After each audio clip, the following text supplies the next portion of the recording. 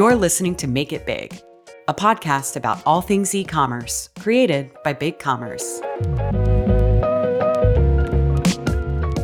Hello, everyone, and welcome to the Make It Big podcast. I'm Megan Stabler, Senior Vice President of Marketing here at BigCommerce, where we're delivering e-commerce for a new era by focusing on the power and flexibility of our open platform to enable each business to optimize e-commerce for their specific needs. We've got a great episode in store for you today with representatives from two of our BigCommerce partners, Digital River and AmericanEagle.com, to talk about global expansion and multi-storefront. Joining me today are my good friends Pierre Debost, General Manager of EMEA for AmericanEagle.com, and Ted Rogers, Chief Revenue Officer from Digital River. Thank you both for lending your time and expertise to the Make It Big podcast. Ted, would you like to share a bit more about Digital River's mission? Yeah, so thank you very much, Megan. So Digital River is it's a company that provides merchant of record services through our global seller services capabilities that can combine payments, tax, fraud, and compliance, as well as logistics, helping brands sell goods and services all across the globe. Thank you, Ted. And then we have AmericanEagle.com, a web design, development, and digital agency. My good friend Pierre is here with us. Pierre, would you like to elaborate on what American Eagle does for us? Sure. Thanks, Megan. And hi, Ted. Lovely to be here. We appreciate the opportunity to participate alongside BigCommerce and Digital River. So I'm Pierre, and I've been part of the American Eagle family for several years now. American Eagle is an amazing family-owned full-service digital agency with a localized presence in the US, Europe, and the Gulf, and soon the Far East. We have about 20 offices, and we are a one-stop e-commerce shop with 25 years of delivery experience, helping clients from startup to enterprise. We build the website, help drive traffic, optimize conversion, and our brilliant account managers leverage our full service practices to help clients define and execute progressive, measurable roadmaps to achieve their business and customer experience objectives. And that really sets the stage for why we've invited these amazing partners to talk with us today about the importance of cross-border selling. It's about potentially untapped markets for your business, the proliferation of your brand, and being a player in an increasingly competitive, expanding landscape. So let's get into it. I like to get right into the value for our audience on a topic like global expansion, right? I pose this really to both of you. Why should a retailer consider cross-border selling in the first place? Yeah, I'll go first. Really, we're a global market, right? I mean, brands have an opportunity to continue to expand their businesses by seeking new places to find consumers. You know, they're looking outside their domestic markets. We're seeing that more and more. It's really easy to be very good at what you do in your own backyard, but it's harder once you start to look across into other regions.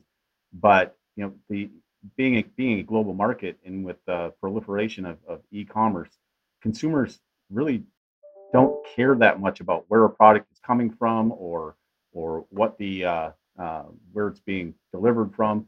What they want is they want their goods or their services the way that they want to receive it. So and as you know, brands look at it, you know, cross-border commerce or international commerce is growing at double the rate of domestic, and so it gives brands an opportunity to improve their growth at a much faster rate than just by continuing to try to expand in their current markets. Sure. Yeah. I mean, it's going to be similar, right? I think international expansion offers, brand growth opportunities. There's potentially big rewards if you mitigate the risks. Here in the UK, we've got some examples that I think you may have heard of in terms of Dyson, Boden, Boohoo, ASOS, Farfetch. They've all done an amazing job in identifying the opportunities. I think it also provides, more purpose for the products that you sell, right? Greater exposure. It can also, I think, reduce exposure to headwinds in the home market, right? By, not putting all your eggs in one basket. I think, for your team, I think there's, fabulous new experiences, opportunities, and challenges for them to relish. You've got different sort of channels to consider, direct to consumer through distributors. Do I do marketplaces?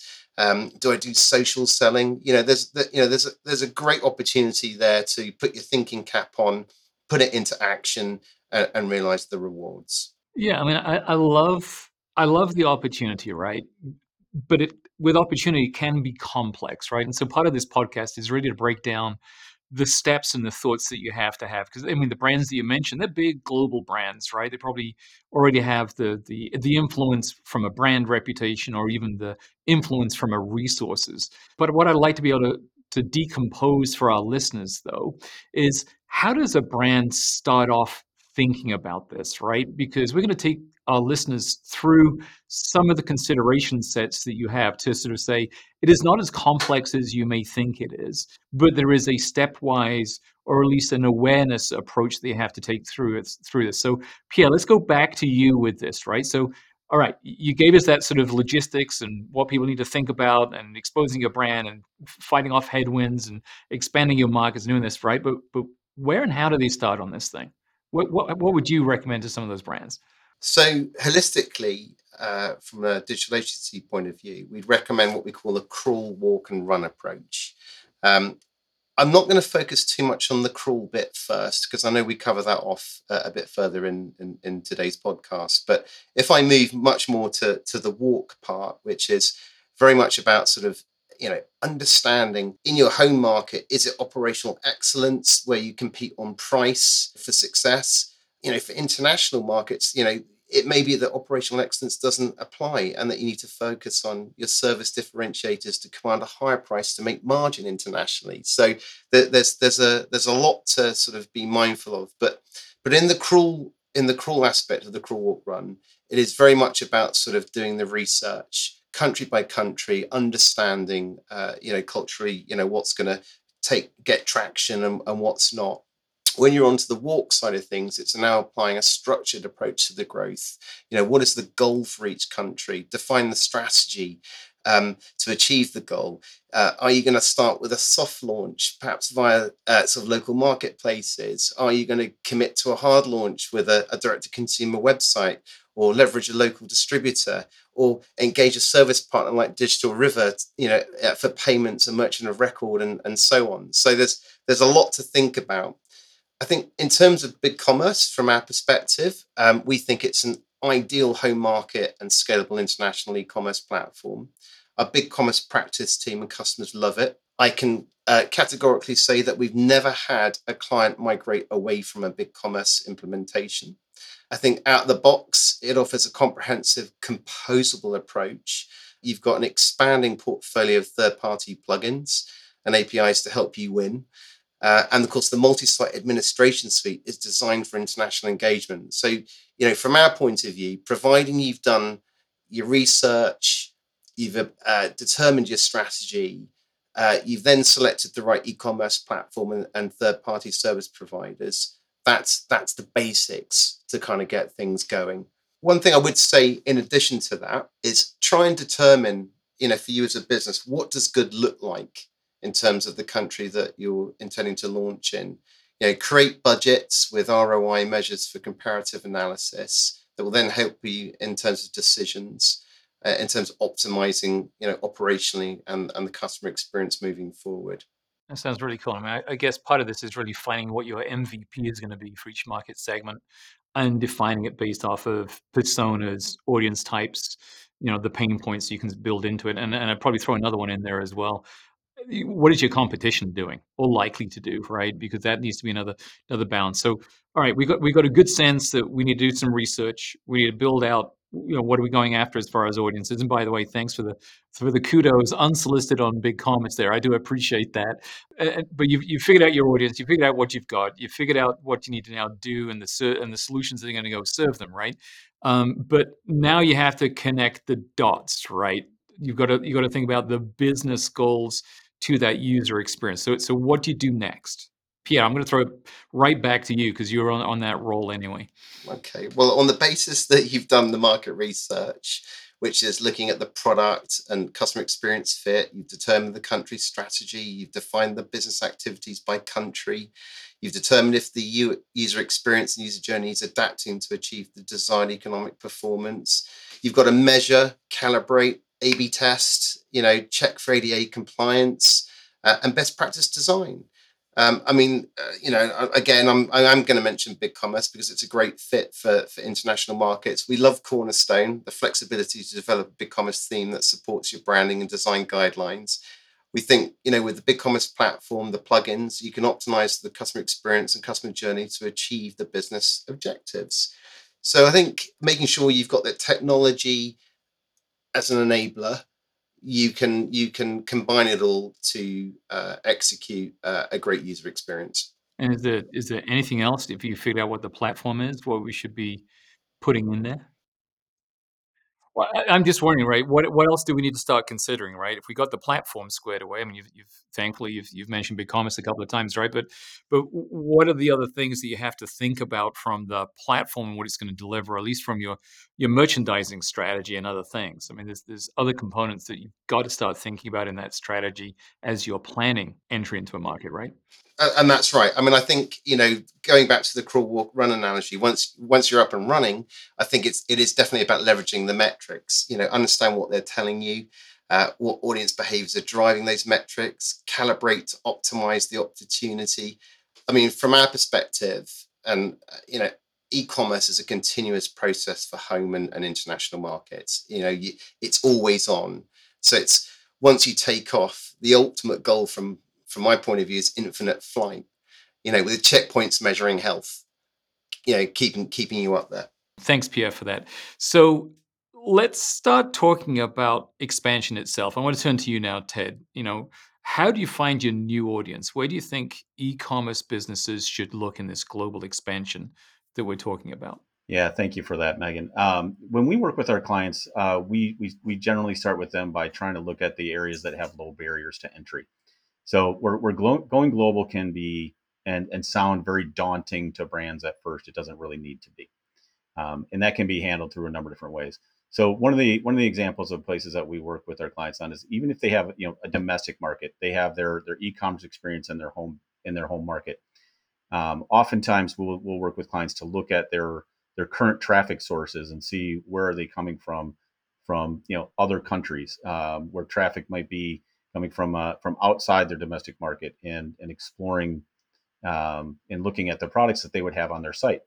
This is sort of like a internet word of mouth, is one way to start. And from there, once you start with that, you can certainly look at that and do this with similar countries that have similar characteristics. So, for example, if you're in the U.S. and you can start with other English speaking countries, just to try to start that international experience, and build upon that. So, work through the challenges you might come across for your first time going international or cross border. And as you build up that experience, you can start to take on more of the other challenging countries, or more of the long tail countries. The other aspect that we work with clients on is recommending that they start with markets that are a bit more mature. It's very easy to look at really high growth rates that might be double or near triple digit e-commerce growth rates, but generally those are going to be your less mature or more of the long tail countries. So when we work with these clients, we look at them and say, start with an area that has similar experiences, that has a bit more of a mature e-commerce environment, so that you can build upon what other brands have done, what other experiences are, and more than likely that's where your competitors are at as well. So you want to make sure you're in the markets where you can build upon success. Yeah, I mean, I like that. I'm responsible for international expansion here at Big Commerce, and I look at a lot of different metrics, including the explosion or the use of mobile devices and tablets. I look at payments and the types of payments that are going on. I look at what are the segments that are happening today, right? In APAC, it makes up 6 of the 10 fastest growing countries for retail e-commerce sales, and then we've just expanded ourselves into Latin America and have more expansion to go in as well. And 3 markets in LATAM are really cracking into the top 10 itself. So it is not just looking at the easy places to go that is just the like and the same as you do today, but it's also really looking at what's growing and what's coming. Social media, social channels, omni channels. What are the biggest things? Is it a WhatsApp or a Snap? Is it a Facebook or Instagram? What are those growth rates as well? Some of the things I look at it. So, I'm going to go back to you now, Pierre, and talk a little bit more about, we keep talking about a lot of things to consider. So it has to become taxing on a team and put some stress on probably your established processes of, I'm going to use the British word plodding along, right? We're just going to go slowly and do it. But this is a hyper competitive market, right? We talked about the necessity of looking at what your competition is doing as you look into these markets. So, what are the keys to long-term success through these growing pains? What should you be looking at as that balance between taxing your team, putting stress on established processes? How do you look at it? Yeah, it's a good question. I think operational efficiency needs to match growth to support margin.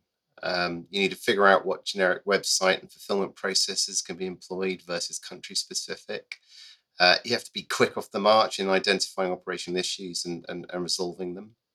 I think from an e-commerce platform perspective, BigCommerce's multi-storefront helps optimize website operations on the front end and back end. So I think, again, selecting the right tech stack to support your international growth, will help you react to these challenges. And then in addition to that, ultimately you want to be growing your turnover. So I think regularly, reviewing, optimizing the customer experience for new and repeat customers, including, review of customer acquisition channels. I think that's really important, and your product mix and aligning, what are the value adds that appeal to those target customers in those specific countries. Some countries expect free shipping, others don't. So I think from an operational point of view, it is zero in operational efficiency, but be aware of the cultural differences that you need to maintain. Yeah, and so let's keep that conversation then going around cultural concerns, right? It's always obvious to me when somebody gets it right because I can see myself in the imagery, the personalization they're bringing forward, and we have to think when you're doing cross border, I may be selling into an Indonesian market, but I don't want to use just white person imagery or the way that I may like to have salutations. And I think Pierre, you and I both coming from Europe, we know that with formal and informal emails and letters that go to somebody who's in Holland is different to somebody who's in France, is different to somebody who's in the UK, and is completely different to somebody who's in the US that just says, "Hi, Pierre, how you doing?" Right? You're not going to have that in an email going into the UK. So let's get into the cultural concerns, right? Because I think any aspect of business that crosses borders has to be conscious of things like cultural sensitivities, local traditions, the regional specific omni channels that I mentioned before that are in there. So this is sort of the open question for both of you, right? How do you make sure you're doing the right thing by the various locales in which you're selling into? Who wants to pick that one up first? Ted? Pierre? Yeah, I can start, and Pierre, if you want to jump on after this. We actually, one of the things that we did last year, we conducted a study with payments.com, and it was all about cross-border friction index, right? What was the consumer experience like? What are their expectations when they're looking to purchase online? And we did it both from a local perspective, but really trying to understand the implications through the eyes of the consumer for cross border. Where the inventory is in a different country and having it shipped to the country where the consumer's at. And so it was kind of a ranking, right? Pretty straightforward based upon a whole bunch of factors. We kind of built this score, this index. And for the brands that were at the top, 75% of the top brands that we saw were using some form of IP geodetection to basically use everything that they could to understand where the consumer is at and then localize that experience. And oftentimes from a Digital River perspective, we talk localization. And that's usually localization of the payments, the currency, making sure you're collecting tax the right way, and assessing fraud based upon what we know about that market. But the first parts of those mean something to the consumer. The real back office things that they don't even, the fraud aspects the consumer doesn't really care about.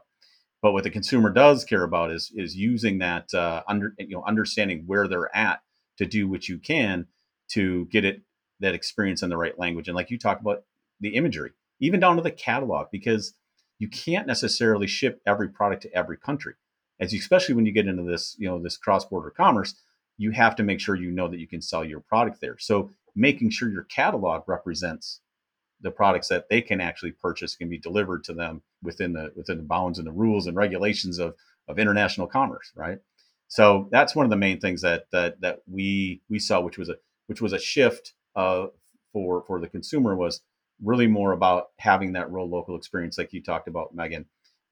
Where years ago it used to be about speed of transaction. Now, speed of transaction is an expectation that I'm going to be able to get the things, get through the process, get what I want, and complete that transaction quickly. That's not a laborious process. It's really about that experience, and does it match my cultural expectations? Yeah. Pierre, what are we missing from that part of the conversation? What else do you have to consider? Okay, so going back to and that was really helpful. So thanks for that.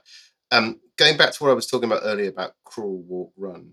I think that if you're going to embark on an international sort of expansion, I think start with market research, right? I mean, there are the basics that Ted covered, in terms of what's the lowest inhibitor in point in terms of entry, English speaking, so on.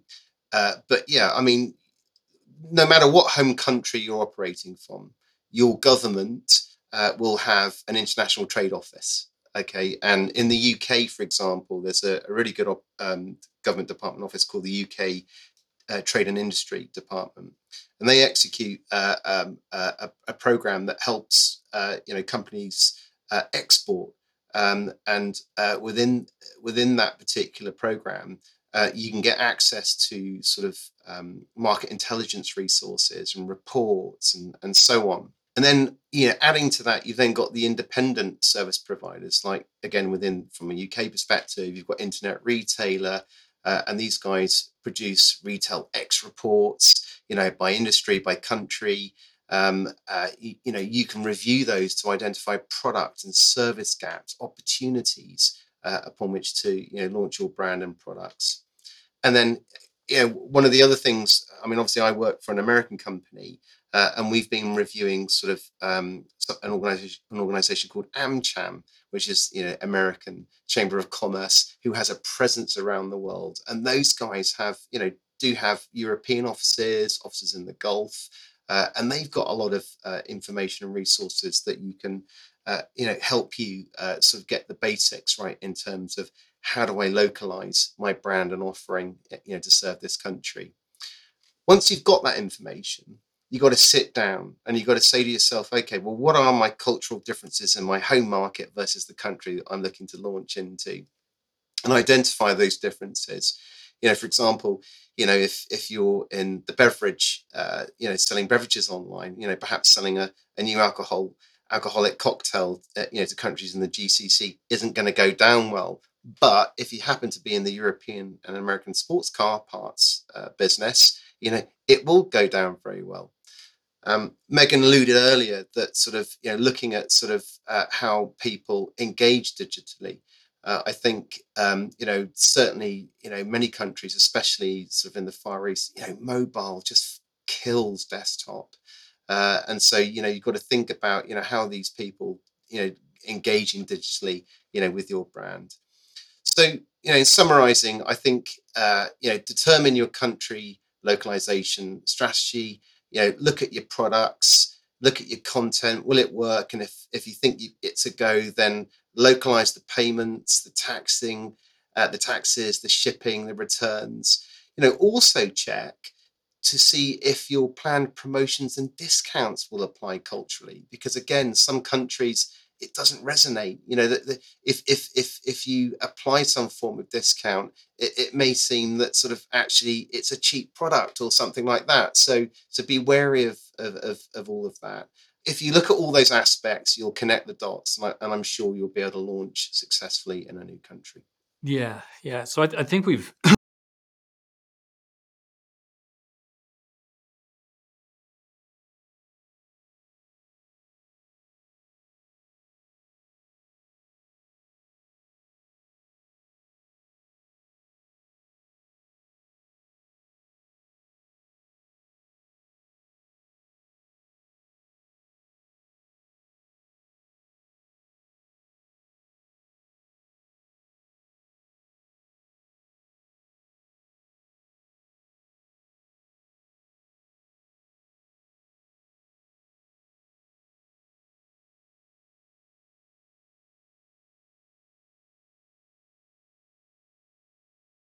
Yeah, it really does start with the payment, right? I mean, that's as far as the consumer goes. They have a couple different aspects of the payment that in that transaction that they care about a lot. One is, can I transact in the currency that that represents my country? I mean that people want to look and feel like as close to them as possible. So you want to make sure you can transact in the local currency. The other is the payment methods, right? I mean, I know Pierre brought that up, and Megan, you mentioned it as well. But I think it's amazing to me as I joined Digital River was the variety of payment methods that can be in each country, right? If you look at in the EU, there's 25 different payment methods, that we support alone. And country by country, there are very interesting nuances. Like even within that, within like in Europe, especially in Germany, you have direct debit, which is very popular, but not used. I mean, you don't see that in other regions, other areas. Um, and so making sure you have those right payment methods that are going to be the accepted and most widely used within the countries is important. Wallets ever growing, constantly growing, and especially in APAC, especially as you get more mobile. And you talked about that as well. More brands or more consumers are expanding and transacting from a e-commerce standpoint from their mobile devices more than ever, and that's where wallets really come into play. They already exist there. It's just an important aspect that brands have to think about, and then understanding kind of where that future of payments is going for any country is important to keep an eye on as well. Growing use of buy now pay later, right? I want to buy this luxury good, or maybe it's not even that luxury of a good. It's just I'd rather spread the payments over 4 payments. Those are kind of aspects that can vary country by country. We do have a great resource on our website where brands can go and look at a country level and understand what the key points are by market and what the top payment methods are by market. So folks listening to this could go to digitalriver.com and find that under resources. The other component, like I said, beyond the payments and currency, which they're just must-haves. If you don't have that experience right, you'll lower your likelihood of repeat purchase, or actually even you risk cart abandonment by not having what the consumer's looking for. But it does get deeper than that. Then it is making sure you have that you're representing the taxes appropriately, because there even in some countries, I know there's a little bit about this that I can talk to a little bit later too, but is the e-invoicing requirements that countries have, making sure that tax is being collected correctly. And even in some countries, they put part of the onus of that back to the consumer, and they've created a lottery around the submission of your e-invoice puts you in a lottery so that you can win an award at the end of the year. The idea for that is, the government is getting the consumer to help them make sure that they are collecting the taxes they expect to collect, right? And so now it becomes a cultural norm for these countries. I mean, there's like 80 plus countries now, I think is what it is that are instituting or have instituted e-invoicing requirements. So it just kind of continues through the transaction process, making sure you have all these components right to meet their cultural expectations. Yeah, I'm glad you touched on moving from just payments and costs and landing and everything else into taxes, right? Because taxes can be complex and even more complex depending on the country that you're trying to do business with. You get into Brazil, it can be a nightmare of figuring out the taxes. So I'm glad that Digital Rivers are around and doing that. But the other thing that I think is important that we do touch on briefly is that around compliance, right? A lot of countries started off very heavily in Europe with GDPR and what the European Union was doing to protect privacy and rights. We're seeing a lot more coming out in other countries and other nations around the world. So, any guidance from either of you on how do you guide around compliance? I mean, you can't not do it. So, how do you do it in a way that you're going to be safe? I guess is the right way to do it. Well, that's one of the things that Digital River does for its clients, right? So what you mentioned merchant of record. We act as merchant of record, and what that means for folks is that we take on both the financial responsibility and the legal responsibility of the completion of a transaction. So our job is to shield brands from risk. I mean, that's really a cornerstone of why brands work with us and the simplicity of it. Because taxes, as an example, tax compliance, and there's all kinds of different types of compliance, but tax compliance, I'll just continue on this for a moment. It's ever changing, constantly changing. You have more and more countries putting in digital service taxes because of the growth of e-commerce. But even where people think it's easy, well, especially if you're a U.S. based company, you think doing business in the U.S. is easy. Well, you got 50 states with different tax laws in each state, and you got some states that have different tax laws. In like Louisiana, they have 64 different tax jurisdictions, as an example, right? So those, and it changes, constantly changing across the globe. So staying ahead of that is important.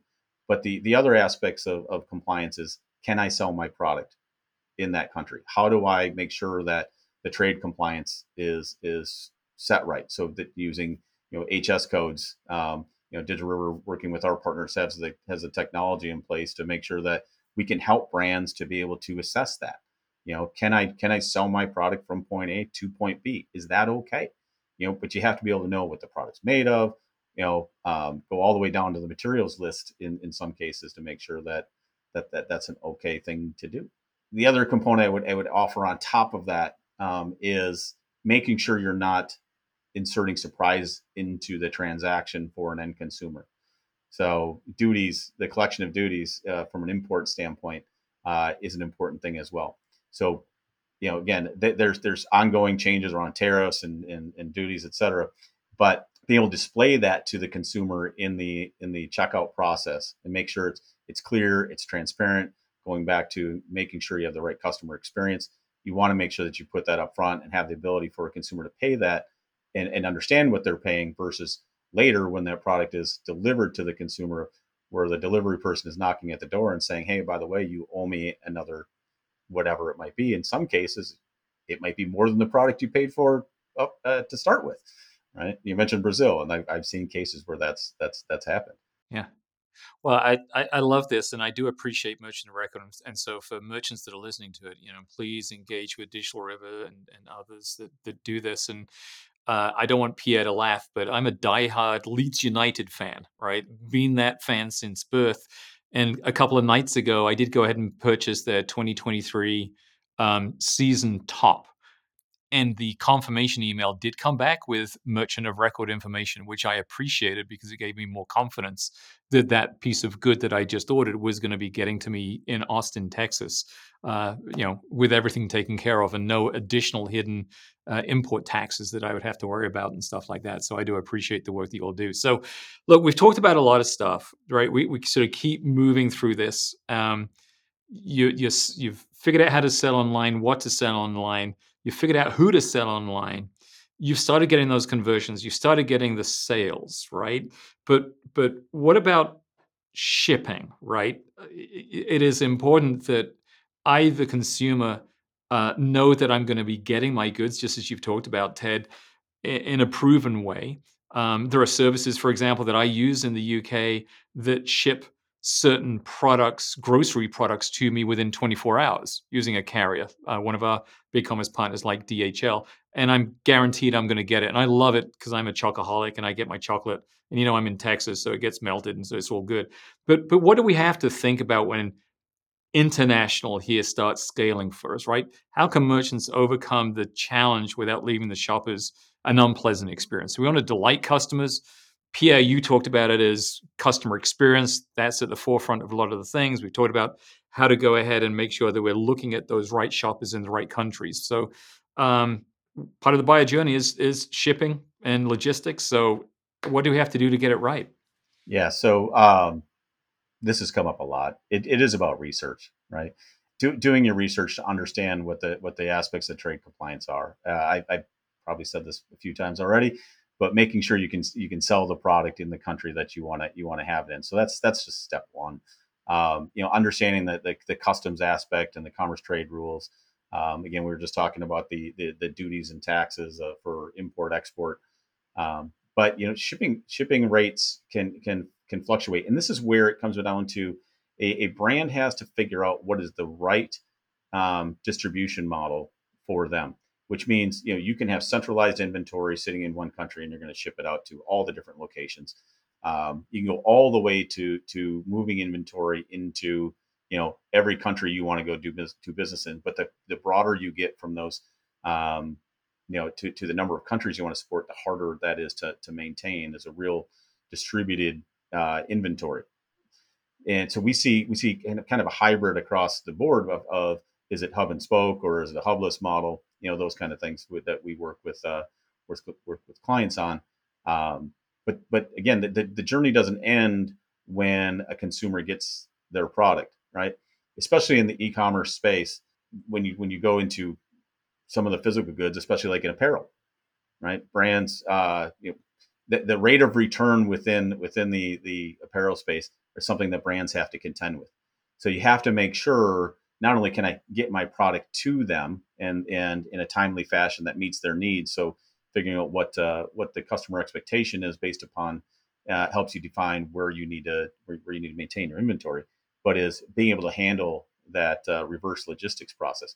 What's going to happen when somebody wants to return it? In some cases, brands just say, keep it. It costs me more to have you return it than it does for me just to ship you another one.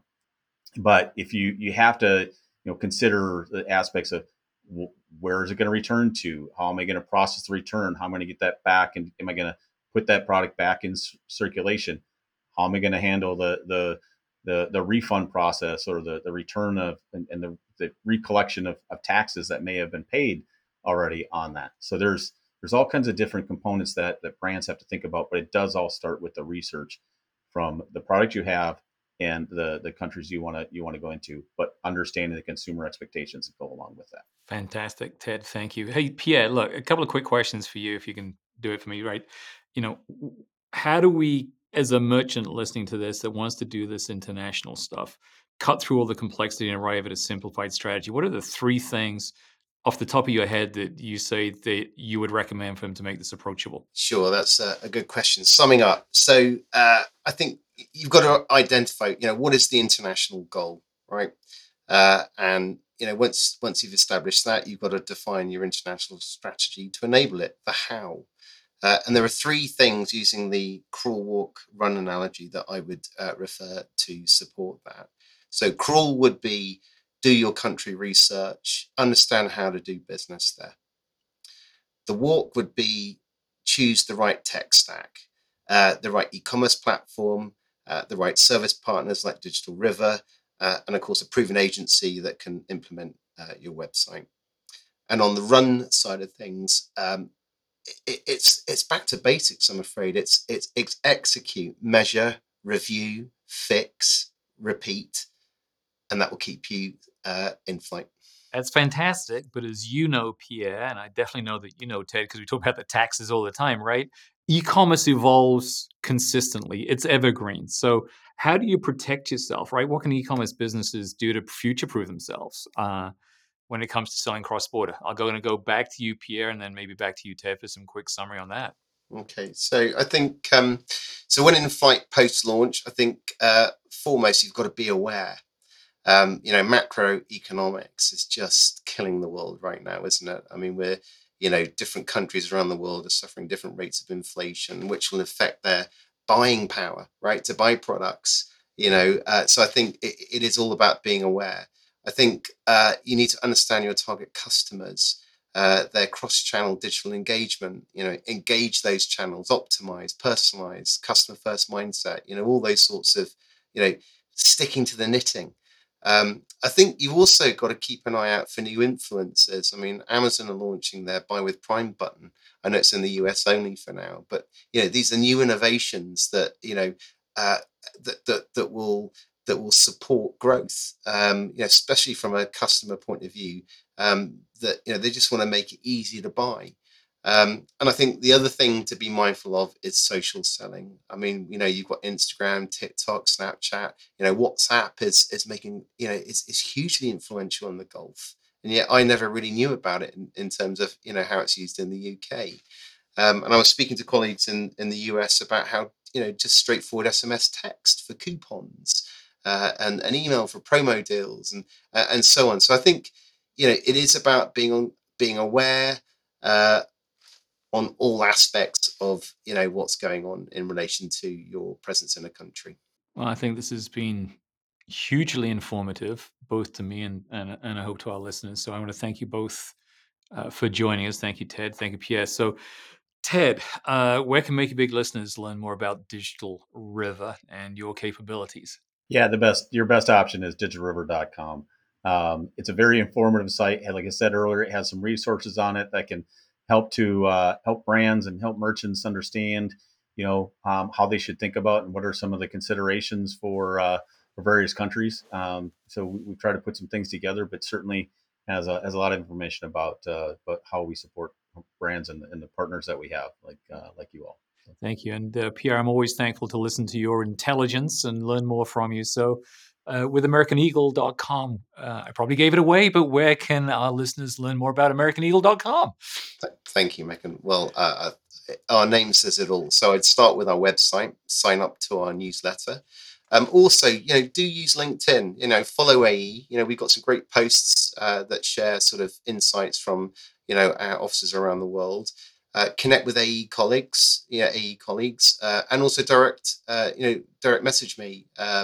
We have a slogan, with AE by your side, you don't just grow, you soar. Well, I want to thank you both because you've helped me grow and soar on today's podcast. So thank you very much for that. And for those listeners that are out there, you can check out our co-authored guide with Digital River and AmericanEagle.com called Your Commerce Brand Optimized and the 10 Steps to Global Expansion for more insights. You can find a link in the show notes of this episode. Also, Make It Big 2022 is next week. So don't miss out on your chance to register for our free annual e-commerce thought leadership conference happening on September 13th and September 14th. Visit bigcommerce.com/makeitbig. That's bigcommerce.com/makeitbig. So we do appreciate you and thank you all for listening.